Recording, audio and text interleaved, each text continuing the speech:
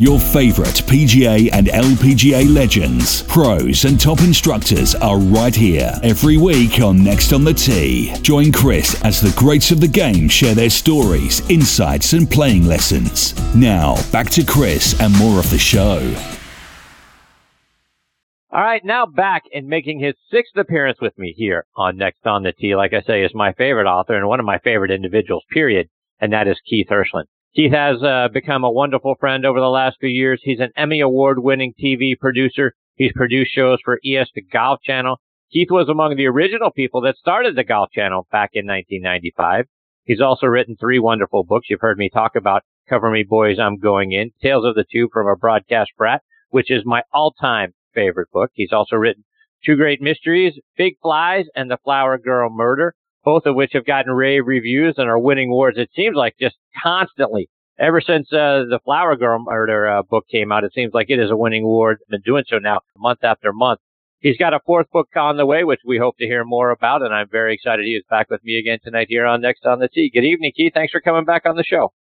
Oh, my gosh, Chris, thanks for having me. It's always great to be with you, and I'm just thrilled to be back with you again. And that was a great story about your escapades at Augusta this year, and I'm glad it all worked out. I was one of the ones on social media that was hoping that you were going to get most of the day in. I appreciate you. Yeah, all the good vibes and the prayers came through for me, so I appreciate that very much, Keith. So, yeah. Keith, you always have so many exciting things going on with all of your books, and they're all absolutely spectacular, and I know you got a 4th one coming up here pretty soon. Catch us up with all the things that have been going on with you since we talked in the fall. Yeah, it had some pretty exciting news that had to do with Cover Me Boys, because as you know, I wrote that book. It took me about 5 years to write it, and completed it in the fall of 2013, and decided at the time, after talking to a couple of traditional publishers and a couple of agents, that the best route to go was to probably self-publish it, so we did that. But then, I guess, after we talked, a traditional publishing company called Beacon Publishing Group reached out to me and said, hey, we've read your book, Cover Me Boys, I'm Going In, and we'd like to partner with you and re-release it as, through our Beacon Publishing Group team. And, of course, we jumped at that chance. So as of February 1st, of this year, Cover Me Boys has been re-released by Beacon Publishing Group. So the folks that maybe didn't get a chance to read it when it first came out in 2013 or since, we're hoping get a new look at it and have a chance to hear some of the stories about my parents who were broadcasting pioneers, and then kind of my escapades in the broadcast business, working at local TV stations across the country, then at ESPN, then for Don Ohlmeyer, then at ESPN, and then ultimately at the Golf Channel for 18 years. So that was great. And as you said, we actually just finished book number 4 called Murphy and the Case of Serious Crisis. It's another mystery. And Beacon, thankfully, was more than willing to partner with us on that one. So it's in the hands of their editors right now, and they're going to take a look at it and give us some ideas and give us some thoughts, and then that'll be published probably in the not too distant future. And then one more, I'm going to ask you this live on the radio. I would be honored if you would allow me to use your name in book number 5 that I have just started putting pen to paper on. So if you don't mind, there will be a character in the next book named Chris Mascaro. How about that? Oh, please do. I can't tell you if he's a good guy or a bad guy yet, but. Oh, no. Well, that's all right. All right. Either side's okay. Just don't make me do anything heinous. I can't have my name associated with anything heinous. All right. Very good. I appreciate you. Look forward to it.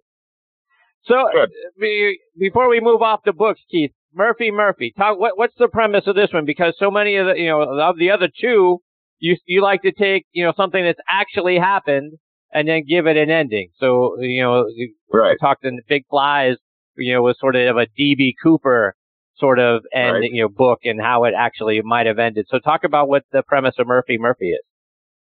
So there are a couple of things with Murphy. First of all, as the folks who are my friends and who have worked with me and for me in the past will know I'm a bit of a stickler for certain grammatical things. I abhor things like using the word All-American instead of All-America.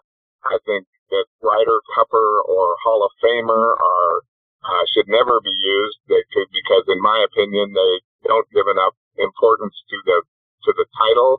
They should be members of the Hall of Fame or Ryder Cup team members anyway. So, but like I said, the people who have worked for me and know me know my feeling on that. And the other thing I do not like is redundant phrases. So I thought I was going to write a book. My next book after Flower Girl Murder was going to be about a detective who also cannot stand redundant phrases, but just happens to be named Murphy.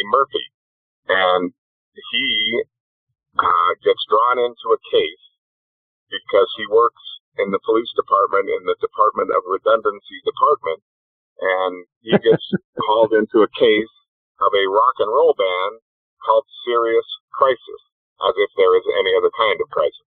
So he solves the mystery of what happens when certain items that belong to the band Serious Crisis go missing. And along the way, I featured in the book somewhere in the neighborhood of 150 redundant phrases.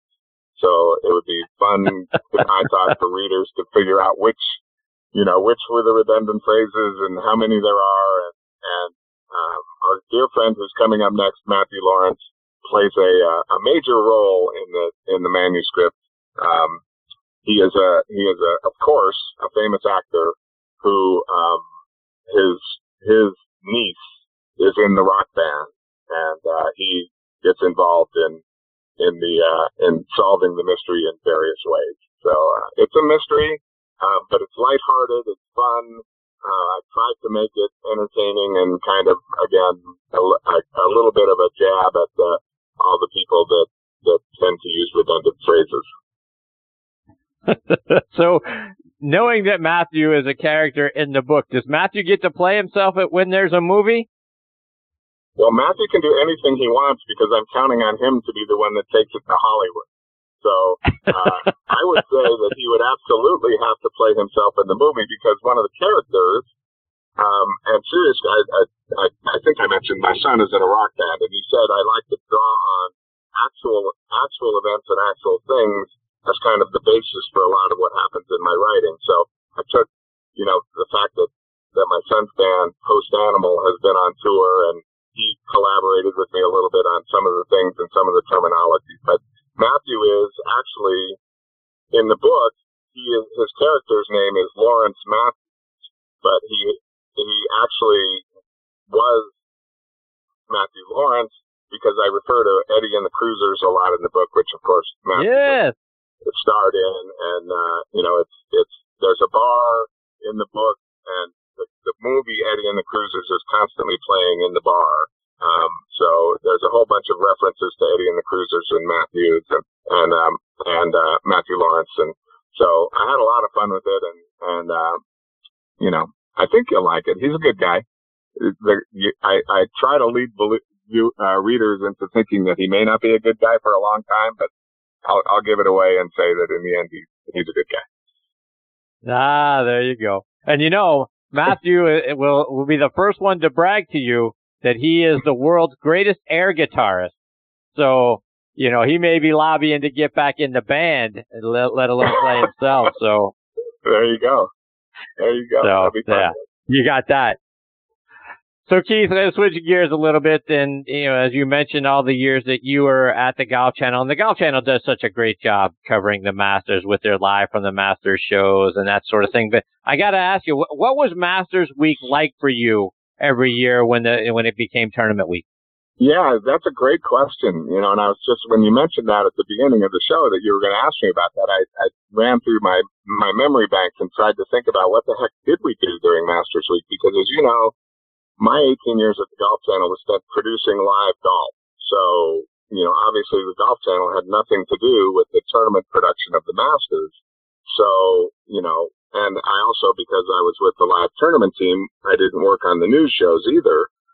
So, but I was thinking when we first started in the mid-90s, we actually had, at the time, a Nike Tour event, and it was in Florence, South Carolina, the Nike South Carolina Classic.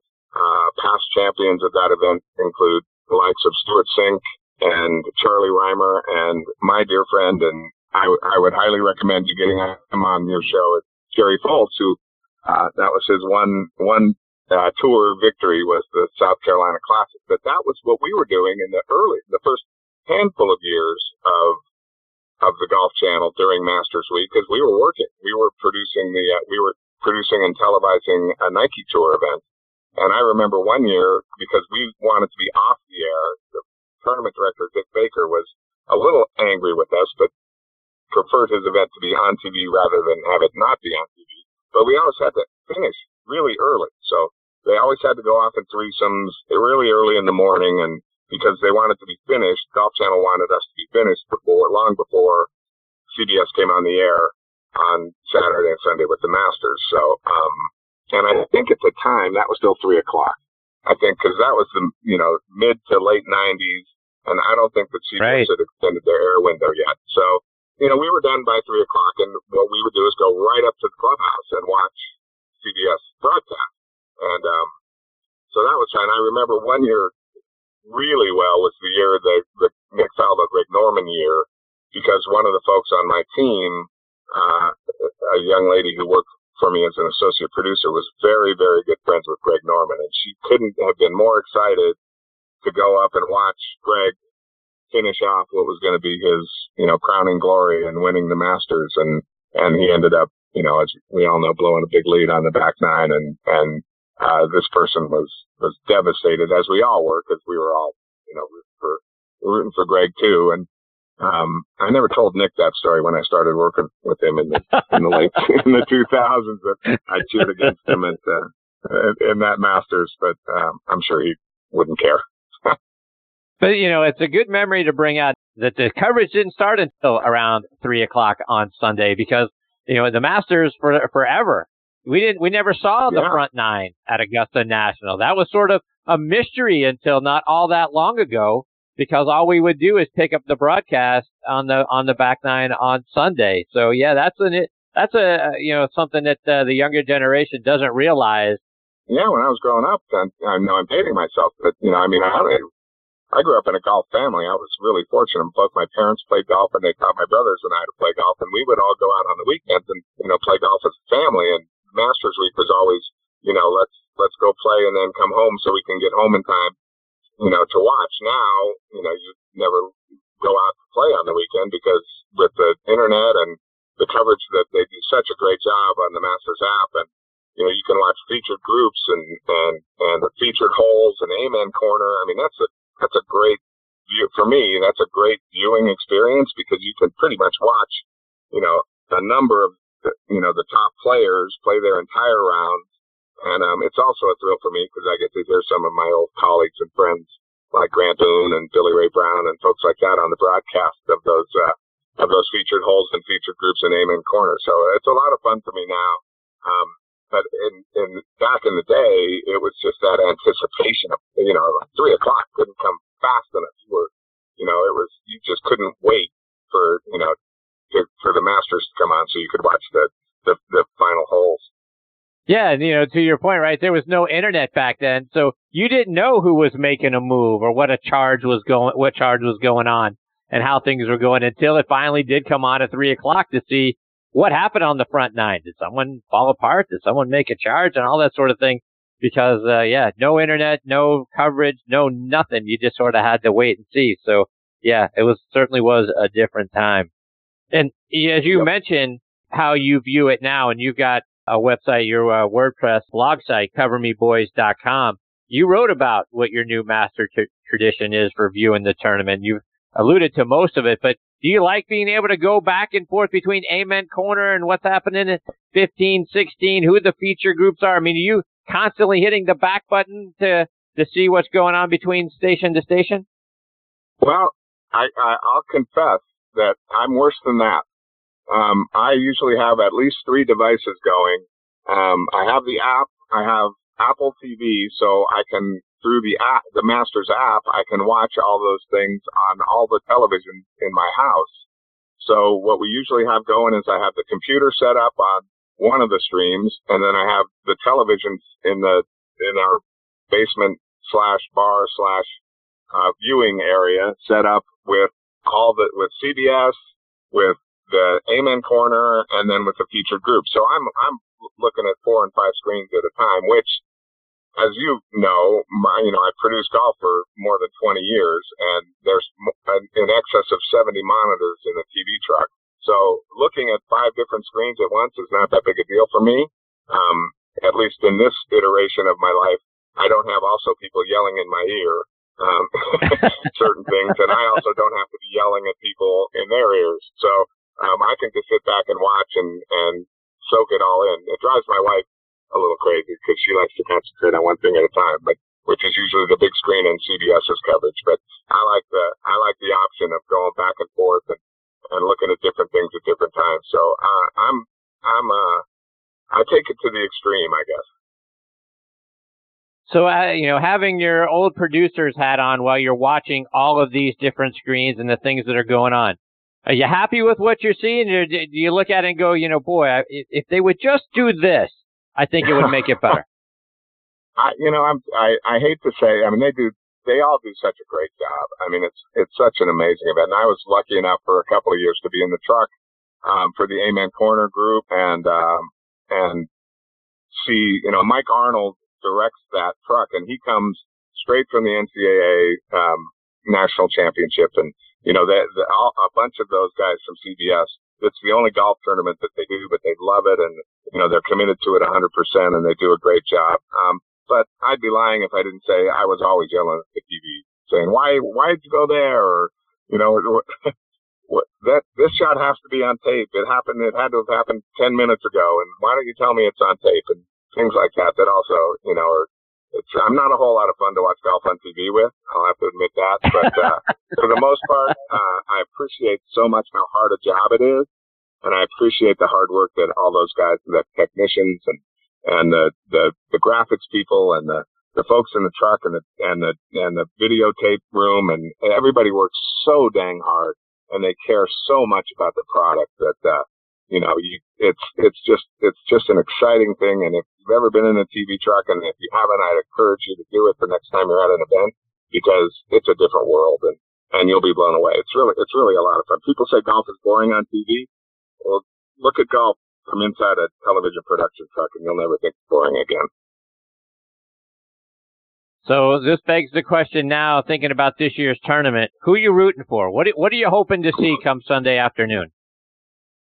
Well, I'm an unabashed Tiger Woods fan. Always have been, always will be. I would love for Tiger to be in contention. I would love it even more if Tiger won. But, this year I think is going to be one of those great events, because so many guys are coming into it playing so well. And as well as I do, that golfers are the best athletes. It's the best profession. They're the best professional athletes on the planet. They're all extremely accommodating, very nice, very friendly. They get it. They're fan friendly. And so, I would be thrilled if Justin Rose won. I would be thrilled if Ricky Fowler won. I would be thrilled if Rory won and completed the career Grand Slam.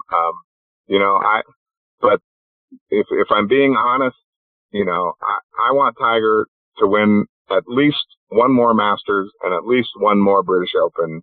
And ideally it would be great if he could win 5 more major championships. So, Keith, thinking about what we saw this past weekend, did you ever think we'd see a women's tournament being played at Augusta National? And how big of an event is that for women's golf? That was not just women's golf in general. What an amazing event, and what a show they put on. I was fortunate enough to be traveling while it was on. I was on an airplane, and they had it on DirecTV, and I got to watch. I didn't get to hear it, a good 3 hours of it. And the show that Jennifer and Maria put on was just amazing. And the golf course looked great. I thought it was a great message for golf in general.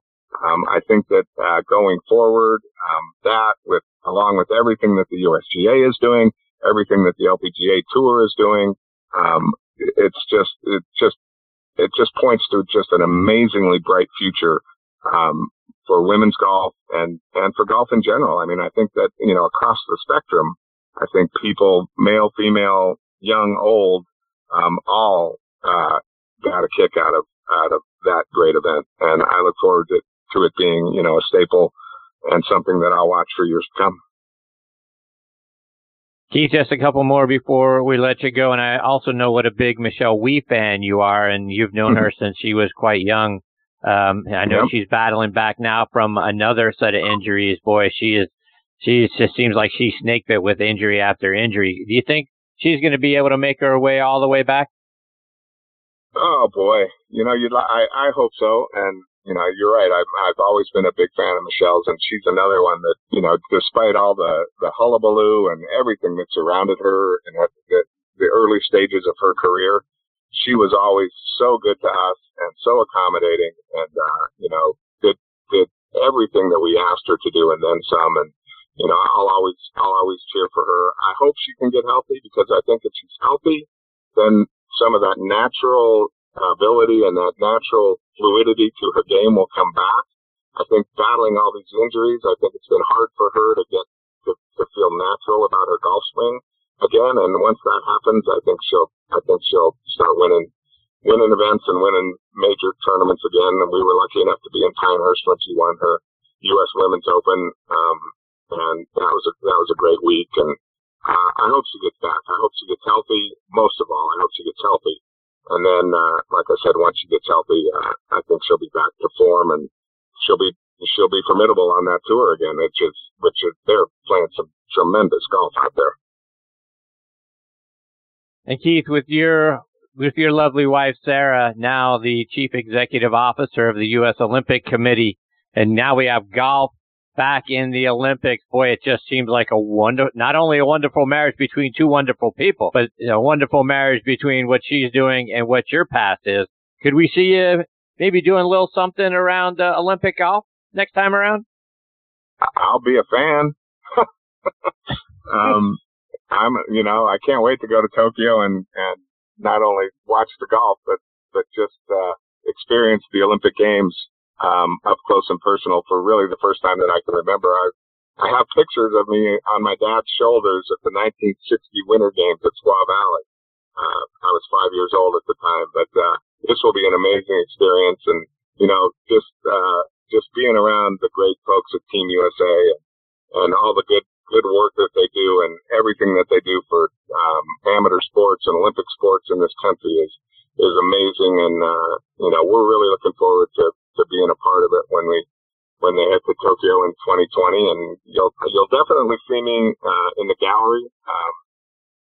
I think that's the best place for me to be, cheering on the members of Team USA and everybody else that's competing in the event.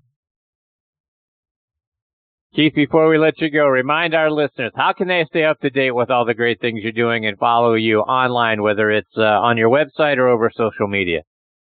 Yeah, you can find me at KeithHirshland.com or at, as you mentioned, CoverMeBoys.com, which is my blog that I promised that I'll start posting some more things on. I've been a little busy writing books. The books are available at Amazon, Barnes & Noble, Walmart.com, a bunch of places now that Beacon Publishing has gotten involved. I'm on Instagram at KHHauthor, and you can find me on Facebook at Keith Hirshland Author. So I appreciate you letting me say that. And again, Chris, it's always fun being with you. You're one of the best in the business, and I love the conversations that we get to have. And I will always jump whenever you say, "Can you come on the show?" I can't thank you enough, Keith. I can't wait to read Murphy, and like I say, for anything else, to see how my good friend Matthew Lawrence fares in the book, and weigh in on how accurate it is. Yeah, I can't wait to hear what he has to say coming up next. So I'm looking forward to that. I appreciate it. Keith, take care, my friend. All the best to you and your wife, Sarah, and your family. Look forward to catching up with you again real soon, my friend. Thanks, Chris. Enjoy the Masters. Thank you. You too, Keith. That is the great Keith Hirshland, Hirshland, Hirshland. And Again, Cover Me Boys, I'm going in. My all-time favorite book. I can't recommend that highly enough to you. Check out Pig Flies and the Flower Girl Murder. And boy, I'm very excited about two things. A, Murphy to read that book just to see what a great book it is. And then to see my boy Matthew Lawrence and see what that character looks like. And then I'm going to have my name in book number 5. I tell you what, I'm all tingle about that too. So looking forward to having Keith back on the show again real soon.